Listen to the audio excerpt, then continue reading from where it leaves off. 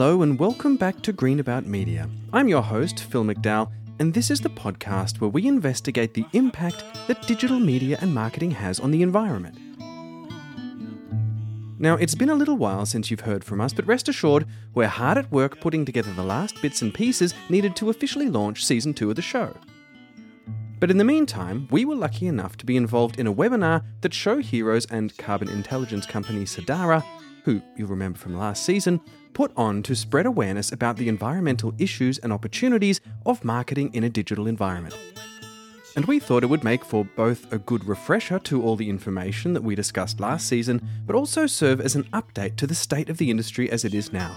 It is a rapidly changing field after all. So over the next couple of weeks, we're going to bring you this webinar on decarbonising digital media in two parts, with a little extra research and input from me, as we look at everything from carbon measurement, Scope 3 publisher emissions, supply chain transparency laws, as well as the role of advertisers, standardisation, and 5 practical steps towards net zero. So without further ado, allow me to present, not for the first time on this show, carbon measurement expert and Sidara Chief Operating Officer, Shih.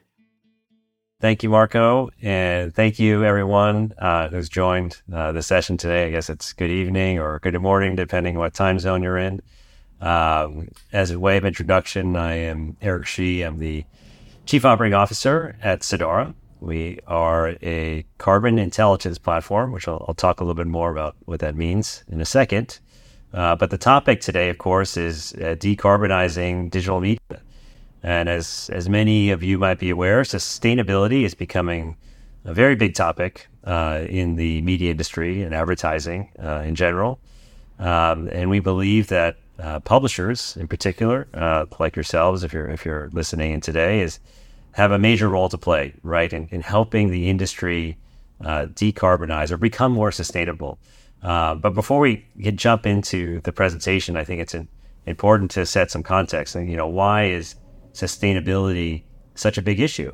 So I'm going to launch a quick poll for everyone that's tuned in. I'd really like to get your opinions first on what do you think are the carbon emissions from digital media? What does that represent globally if you think about the entire world's carbon emissions? So we covered this last season of the show, and it was actually this fact that initially inspired me to make Green About Media in the first place. The fact that until recently, there just didn't seem to be that much awareness in the general public, and myself included, about just how much of a negative impact the internet actually has on our environment. During my initial research for the show, it became apparent that most people didn't really associate the internet and digital activity as a substantial contributor to carbon emissions. They tended to think of energy production, deforestation, or the transport industry, for example, as the main culprits, and specifically air travel as a particularly pertinent driver of said negative impact. However, the aviation industry is now in fact slowly decreasing its CO2e emissions, and by many measurements, it actually now sits lower down the list than, guess what, the internet.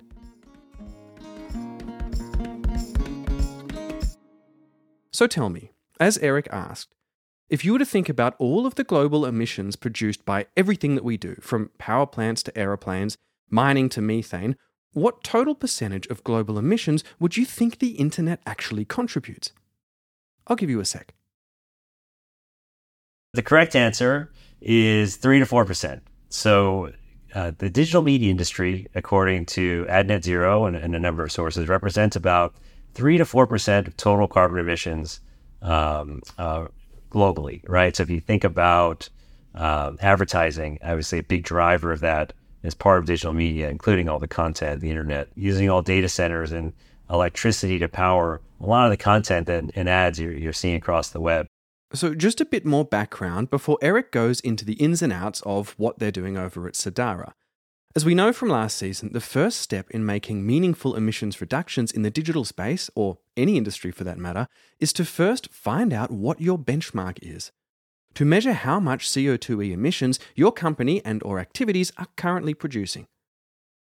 This of course allows you to design and implement strategies and goals that you can then measure against your future emissions in order to assess their effectiveness. It seems simple, but of course it never is. One challenge you face is standardization, how those emissions are calculated and compared to other bodies trying to do the same thing, something Eric will get into in part 2 of the webinar. Another and arguably more complex challenge is when you realize that in this industry, you're dealing predominantly with Scope 3 emissions, the nature of which means they don't come from you directly and therefore are much more difficult to measure and control. A feat that requires commitment and transparency from everyone involved in your supply chain. I think the number one question is, well, who's Sadara and why are we experts in this topic? Well, Sadara, as I mentioned, is the carbon intelligence platform. We're a sustainability partner for Shih Heroes, obviously hosting this webinar today. We are a software platform that's been built to map the carbon emissions across the media industry. So that's everyone from advertisers down to agencies, down to platforms and publishers, anyone that is part of what we call the media supply chain. Now, before we talk about what steps are needed to help decarbonize the industry, I think it's a good idea to step back and talk about what carbon emissions measurement actually is and what's involved to do it accurately. So when you think about carbon emissions, there's actually a broader category of emissions called greenhouse gas emissions, right? Carbon dioxide is just one of many different greenhouse gases. And so typically, you'll see other types of emissions like nitrous oxide or methane or fluorinated gases, but all of them sort of get captured in one bucket, which is described as CO2e, or our carbon dioxide equivalent is what you'll probably see most often in reporting. So how does this all get measured from a corporate perspective? Well, there's actually a framework of measurement called the Greenhouse Gas Protocol, which was released in 1998. So it has been around for a few decades now, which many companies are using. I would say over 90% of companies are using the Greenhouse Gas Protocol today, that framework, to measure their corporate emissions. Now, this framework has developed a number of categories or identified where you should be measuring, right? Is it categorized by the activities you're doing as a company? But it also breaks down the emissions into very large categories known as scopes. So if you've seen the terminology, a scope 1, 2, or 3, you can see what this means in this diagram, right? So so quick refresher on the scopes. Scope 1 refers to the direct emissions from sources that are owned or controlled by an organization. Scope 1 emissions are typically a fuel you're using as a company in your company facilities or that you own, or company vehicles. Think about like gas for a fleet of vehicles you might have. Or if you own a factory, like a coal power factory. Obviously not as relevant for the media industry as many companies don't have these things. Scope 2. These are indirect emissions associated with the production of the electricity, heat, or steam that an organization purchases and consumes. So think about the electricity you buy for your offices. That would fall into a Scope 2 emission. And finally, the last category, probably the most important for our companies in our industry, would be known as Scope 3 emissions. These are emissions that come from your value chain. Or the easier way to think about it is the emissions that might arise from companies you're working with in your supply chain, right? Both downstream and upstream. So you can see some of the examples of these types of categories on this chart. So this is the big one, making up to as much as 98% of most digital companies' CO2e emissions. And unfortunately, it's also the most difficult to measure and control. Consider this simplified but relatively realistic representation of a digital company's supply chain and the associated emissions. You are a medium-sized company selling advertising space and creating ads dealing with both the supply and the demand side. You have a lot of data. There's archives of all your video footage and completed ads, usually duplicated in 1 or 2 different places. Your whole company are working remotely, and as such all have been issued a phone, computer, and/or laptop. You're dealing with programmatic advertising, and you make a point of sending your employees to important industry events. The first link in your chain are the devices that your employees, as well as your clients, partners, and users operate. The production of those devices require the mining of all sorts of different materials from all sorts of different places all around the world, which are then transported to a factory run on fossil fuels to be manufactured. They are then of course shipped out to a warehouse somewhere, stored, and then shipped out to individual users. Then there's your data. This is stored with data centers and cloud service providers which, at scale, draw on massive amounts of currently mostly fossil fuel produced energy. And with the quality and therefore size of video data in particular, crossed with the constant downloading, uploading, rearranging, and storing of this data, that power consumption is steadily growing.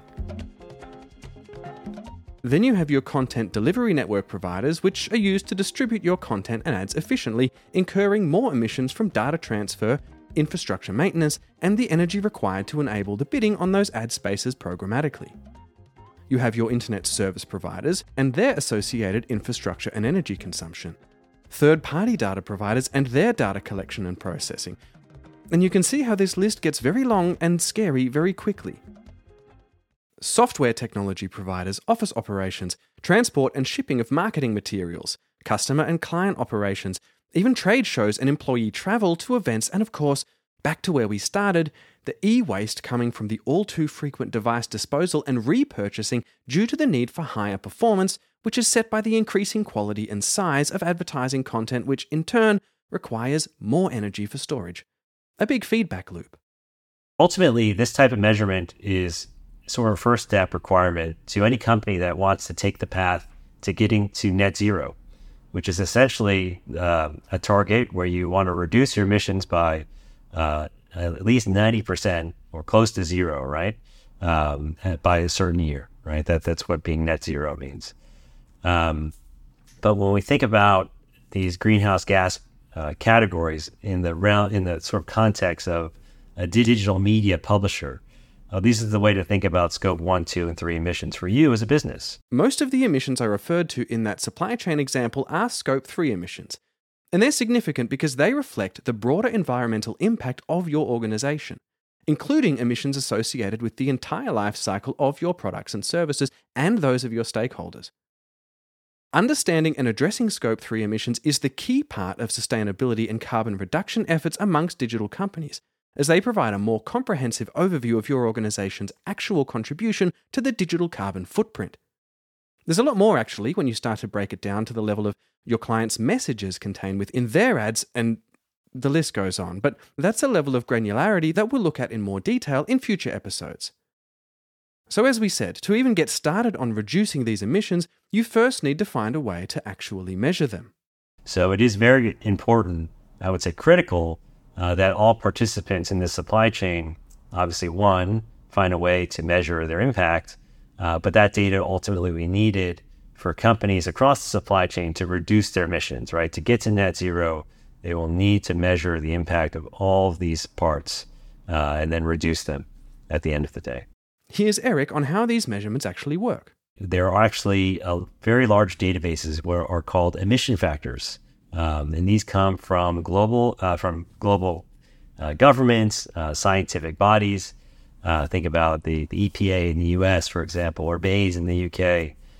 There are many large databases or tens of thousands of emission factors, which are essentially values that try to translate a unit of spend or a unit of activity from a company to an emission of carbon, right, or CO2e. While your electricity bill will typically have the number of kilowatt hours that you use as a company, well, then there's an emission factor, right, that translates 1 unit of a kilowatt hour into a unit of carbon. And that is how the calculation is done. From a media perspective, we might look at the total number of impressions you've delivered with a certain company, a DSP. We could translate that into a unit of carbon. Same with business travel. We could convert miles traveled to, carbon. This is all done obviously through different scientific calculations that have been done to make these conversions, whether it's at a spend level or an activity level. Basically, activity data quantifies the physical aspects of emissions-producing activities, while spend data quantifies the financial aspects. Activity data is used to calculate emissions, while spend data can help assess the financial impact and efficiency of emissions-related activities, making it useful for cost-benefit analysis and financial planning in the context of sustainability and emissions reduction. Now, what are the differences between activity and spend data? To be clear here, both approaches, whether you use spend or activity data, are accepted approaches for converting your company data that you have into carbon data. But of course, there are sort of pros and cons for each approach. On the activity side, obviously the pros here are that activity is more precise, right? We'll show you the example on the spend side, why it's more precise. It's also typically more product specific, and you'll have obviously much more control over data. The cons is it is somewhat more time consuming to collect this type of data. It does have different methodologies that are in place for activity data.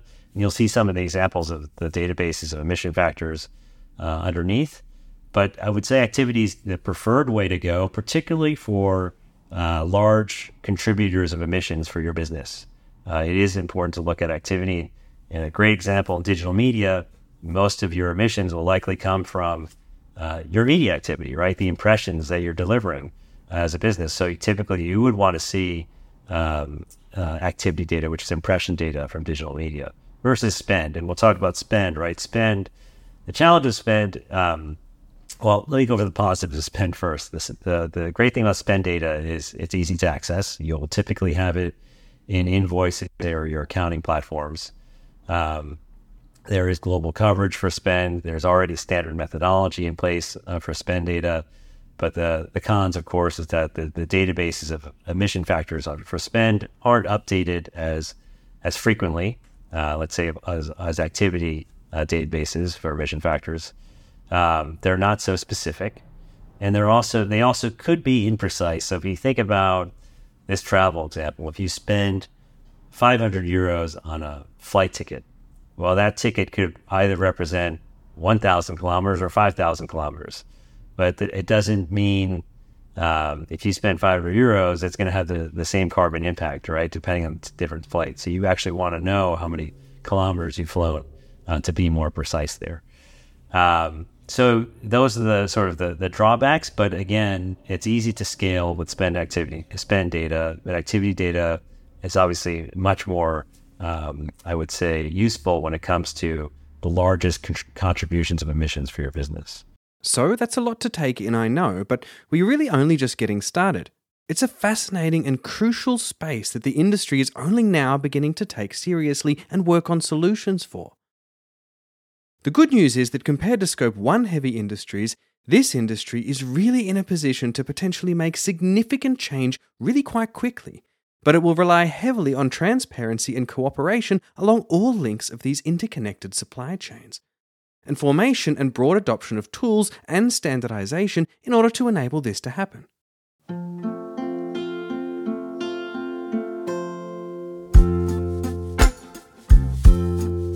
Last night. Thank you for having me back today in part 1 of this special Green About Media episode. In part 2, we'll once again be joined by Eric as he goes into the role of advertisers in decarbonising digital advertising, the all-important standardization of carbon measurement, as well as net zero and 5 steps we need to take in order to get there. This particular episode of Green About Media is doubly special, as it's the debut co-production of our colleague and friend Nadia Wolf, who, as of the day of this episode's release, has just worked her last day of 4 years with the company. She will be sorely missed. And although I personally am sad to see her go, as well as apparently everyone else in the company, based on the flooding of inboxes of heartfelt goodbye emails sent over the last week, we all know that she's going to go on and do great things. Nadia, you've been a pleasure to work with, and I'm honoured to have had your help and input on these special episodes. Nadia is heading into full-time freelance work with her new cooperative company, Collective Spark, which is a digital agency specialised in communications and growth consulting. And if you want to find out more about Collective Spark, you can search for them or follow the link in the show notes for this episode. I wish you all the best, Nadia, with your cool new project, and I really look forward to catching up next time I'm in Berlin. This episode of Green About Media was written and engineered by me, Phil McDowell, and co-produced by Nadia Wolf. A big thank you to Eric Shih from Sadara, executive producer Nadia Koski, and project lead Dennis Kirschner. We'll be back with episode 2 of this special edition of the podcast in 2 weeks' time. Until then, have a think about how you can start to reduce your own digital carbon footprint. See you then. All nations were growing, all nations stood strong. miles of understanding.